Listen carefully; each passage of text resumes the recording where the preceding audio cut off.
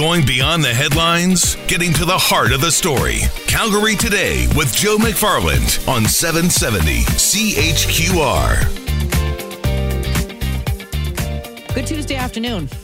Whoa. I kind of feel like I was in an episode of Dallas. I know I'm dating myself. Do you remember when they thought Bobby was dead and it was all a dream? Wow, what happened? I mean, yesterday at this time, we were talking about incredible turnouts at the polling stations. It looked like we were going to see the first incumbent mayor in our city go down to defeat. That didn't happen. Mayor Nenshi holding on for another term. And I know you have plenty of opinions on it. That's why I want to take this hour, first of all, to talk with Lori Williams. Of course, Lori was just on our news. That girl is everywhere. Associate Professor of Political Science at Mount Royal University. Hi, Lori. Hi, Angela. I'm going to give you more than the 30-second clip that people just heard in the news, okay? I want to have longer sentences from you. Sure, that's not a problem. I'm an academic. And actually, I think it was Mayor Nenshi who said this election he wanted to talk in full sentences, which was kind of a shot through this whole campaign. Okay, when the results were coming in, Lori, what was your reaction? Well, we knew it was going to be relatively close, and it was probably going to come down to voter turnout. Because of the conflicting polls, I was sort of looking at were there any sort of trends, and it looked like the polls were tightening. And I watched the behavior of the candidates, and looked to me like they thought it was a pretty tight race, and indeed it was. Unfortunately, the public polls aren't as detailed, as accurate, and so the internal polls that they're doing are more accurate, and we were getting a pretty good sense that it was a close race from that. I think the reason it turned out to be just a little bit of a bigger spread than I was expecting it to be, and certainly in terms of numbers of votes, it looks huge, but percentage-wise, not enormous at all. Yeah. But a little bigger than I was expecting, and that's precisely because people just came out in droves to vote, and more of Nenshi's people came out than Smith's. And first of all, you're right. I was surprised when I heard today that it was 58% for voter turnout, because I thought we'd get into the low 60s when we heard about the lineups and the advanced polls and everything else. So I was kind of surprised by the 58% as well. And I want to go back to that idea of the poll, because we know Main Street said, well, something happened. We got it wrong. I mean, they obviously don't get it right all the time. But do polls drive people to vote? Do they drive them away from voting? I sometimes wonder if there's a herd mentality. If you're hearing, oh, Bill Smith, he's leading. Well, he should be the guy I pick, so I should go and vote for him. Well, what's the mentality? That does happen. Yeah, that does happen sometimes. It's the horse race sort of thing, and people like to be aligned with a winner, and so if they think somebody's ahead, sometimes that motivates them to go and vote. Sometimes if you see somebody ahead that you don't like, that'll motivate you to go out to vote, because you know that your vote is important to the candidate that is your choice. Right. And if it looks like it's a runaway election, some people won't bother voting at all, because they don't think their vote's going to make a difference. In this race, people, I think, had a very good sense that it would make a difference, that it was going to be a close race. And again, looking at the raw numbers doesn't really tell the whole story. This was really quite a close election, much closer than we'd seen in a very long time. And every single vote did matter. But the other thing, I think, in terms of the total number, 58% is pretty healthy. But part of the reason why it looked like there were so many more people was because we don't get this kind of turnout in civic elections very often. And because some of those polling stations didn't have enough ballots, that slowed down the process. It might have looked like there were even more people voting than appeared there actually were. Because it was just such a slow process.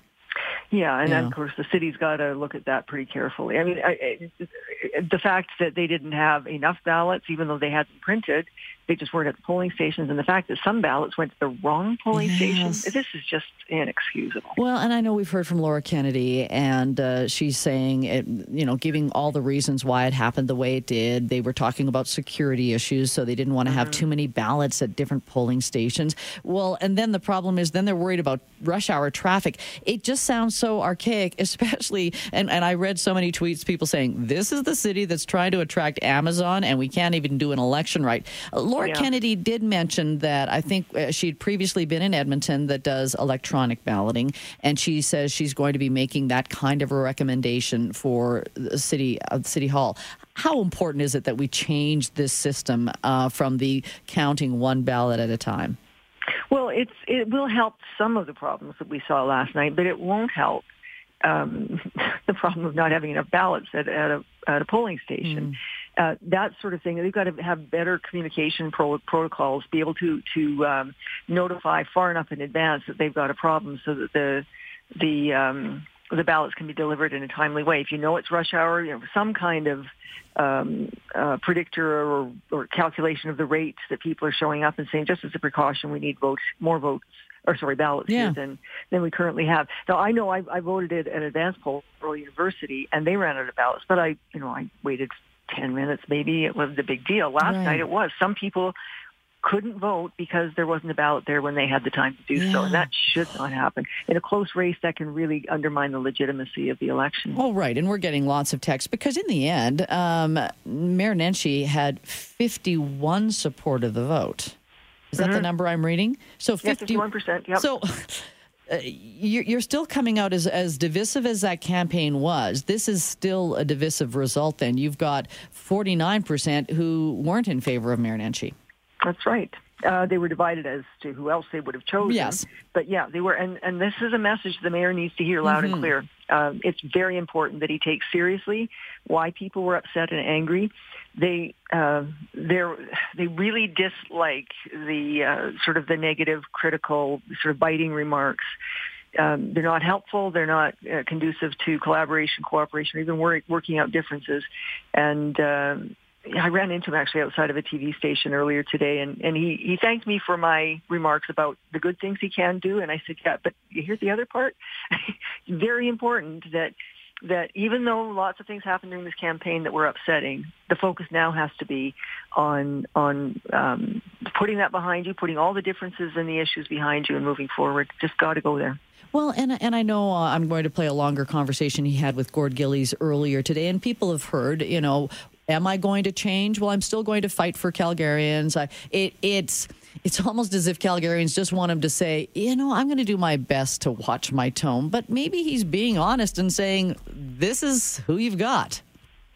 Well, I mean, everybody has a certain amount of self-control. And like I say, I get the frustration. It doesn't take a lot to just sort of pause and count to 10 or whatever technique works for you. And sometimes Calgarians appreciate him speaking out against sort of the general public opinion, sort of challenging the groupthink on some things, or certainly advocating for us, that is Calgarians, against those who don't put our interests first. There we like him to fight for us, I think, but still want civility, we want respect, and the thing is, it's quite clear he's capable of doing that. At his best, that's what people like about Nenshi, if they like anything at all. I know some people from this vote don't, but he's got the capacity to do really good sort of team building, consultation, drawing ideas and innovations out of the people he works with. We've seen that. I've seen it at Mount Royal University. So, those are good talents. Those help you politically. Well, use those and put the other stuff in your back pocket. Let's take a break here because I want to find out, Lori, when we come back, his first order of business. What does he have to do as he tries to maybe build some bridges? Lori Williams is my guest. She is Associate Professor of Political Science at Mount Royal University. And you can text us. I'll be opening up the phone lines at 3:30 as well, 403-974-8255. Back after this. Talking about yesterday's election, and at 3:30, definitely want to hear from you. I'll open up the phone lines, 403-974-8255, and I'll also take your text, so you can fire those off. Lori Williams, though, is my guest this half hour, Associate Professor of Political Science at Mount Royal University. So, Lori, what are some of the top things that Mayor Nenshi has to take on now that he's the mayor for a third term? Well, the first thing, first order of business, and it's going to be tough for the newcomers, is to work on a budget. There's a lot of challenges there, and with newcomers, a lot of things that need to be learned. But I think there are opportunities there for encouraging, even mentoring some people, and trying to. I think a number of councillors have gotten a pretty strong message that their support is down. And that seems to signal that people want council to function better than it's been doing. And it's pretty sobering, I think, for some of them. They looked like they were losing for part of the night.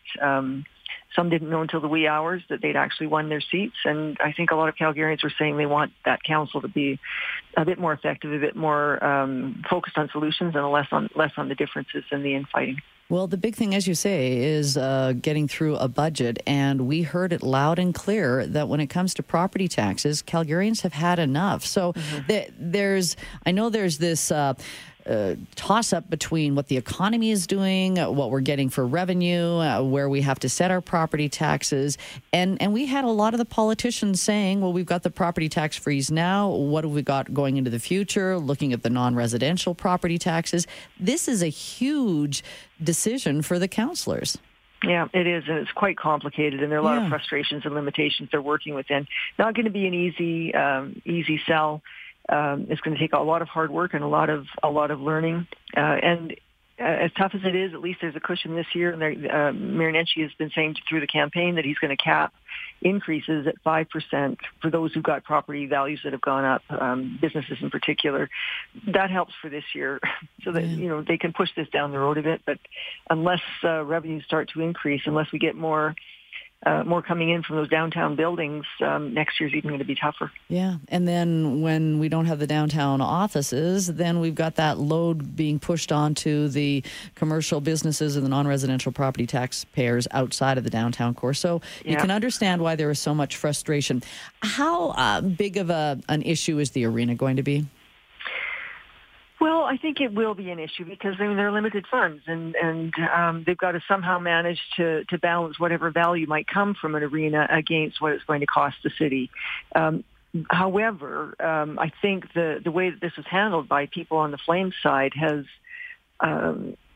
probably generated more sympathy for council in general. I mean, whatever people may think of Mayor Nenshi, he came out better than Ken King in that dispute because he said, look, we are using taxpayers' dollars. We've got to be responsible.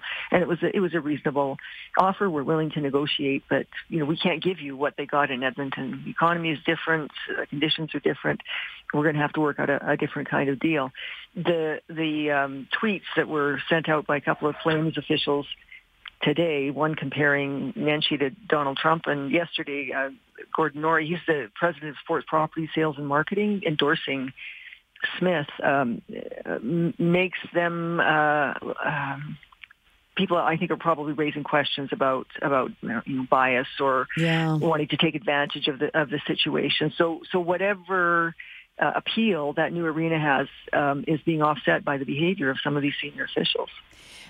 How much does Bill Smith, and Bill Smith says he's not going away, that he will probably be resurfacing in some capacity. A big contentious issue was the fact that Mayor Nenshi kept talking about who's funding your campaign. And Bill Smith, rightly so, the rules are he doesn't have to release that list until a certain time after the election. But does anyone need to know now who was funding Bill Smith, or is that still very important? Well, he has to tell. Exactly. That has to be disclosed after, now that the election's over. There's a time limit. He's got to get that information out. And I guess some of those questions will be answered. But I think if you go to the Stampede grounds, it's Smith signs. We've got, officials that look like they're supporting Smith. It raised questions. I don't think it helped Bill Smith either, but it raised questions about whether he was too close in some way to either being in favor of the arena or too close to some of the people who wanted more on the Flames side or the sports organization for that. Right. Well, and as I said, you're right. We know we have to find out, but I'm just curious if he's going to come back into public office in some way, if that's going to be held against him. But we'll see. We'll cross that once we see the list of who his donors were. Yeah, I think if he were to run again, and this is a lesson learned, I think it would be the sort of thing where you plan in advance. You tell your donors, look, I'm going to disclose before the election. Right. If you don't want to be publicized, don't be giving to my campaign. Okay, before you go, I want a longer answer on this one, because a lot of political pundits were saying this is really the Conservatives' opportunity, because we know Bill Smith, former PC president, obviously had strong ties to the Conservatives.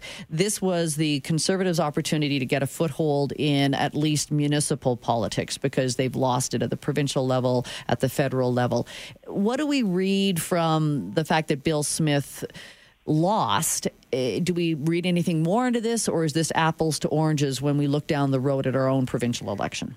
Well, I think a significant number of Calgarians have consistently over time said they don't want parties in municipal politics in Calgary for a variety of reasons. They want to focus on issues and on the candidates, their character and things like that. That's where they want their focus to be, and they don't want the interference of bigger party politics into things, because a lot of the issues at municipal level aren't particularly ideological. Right.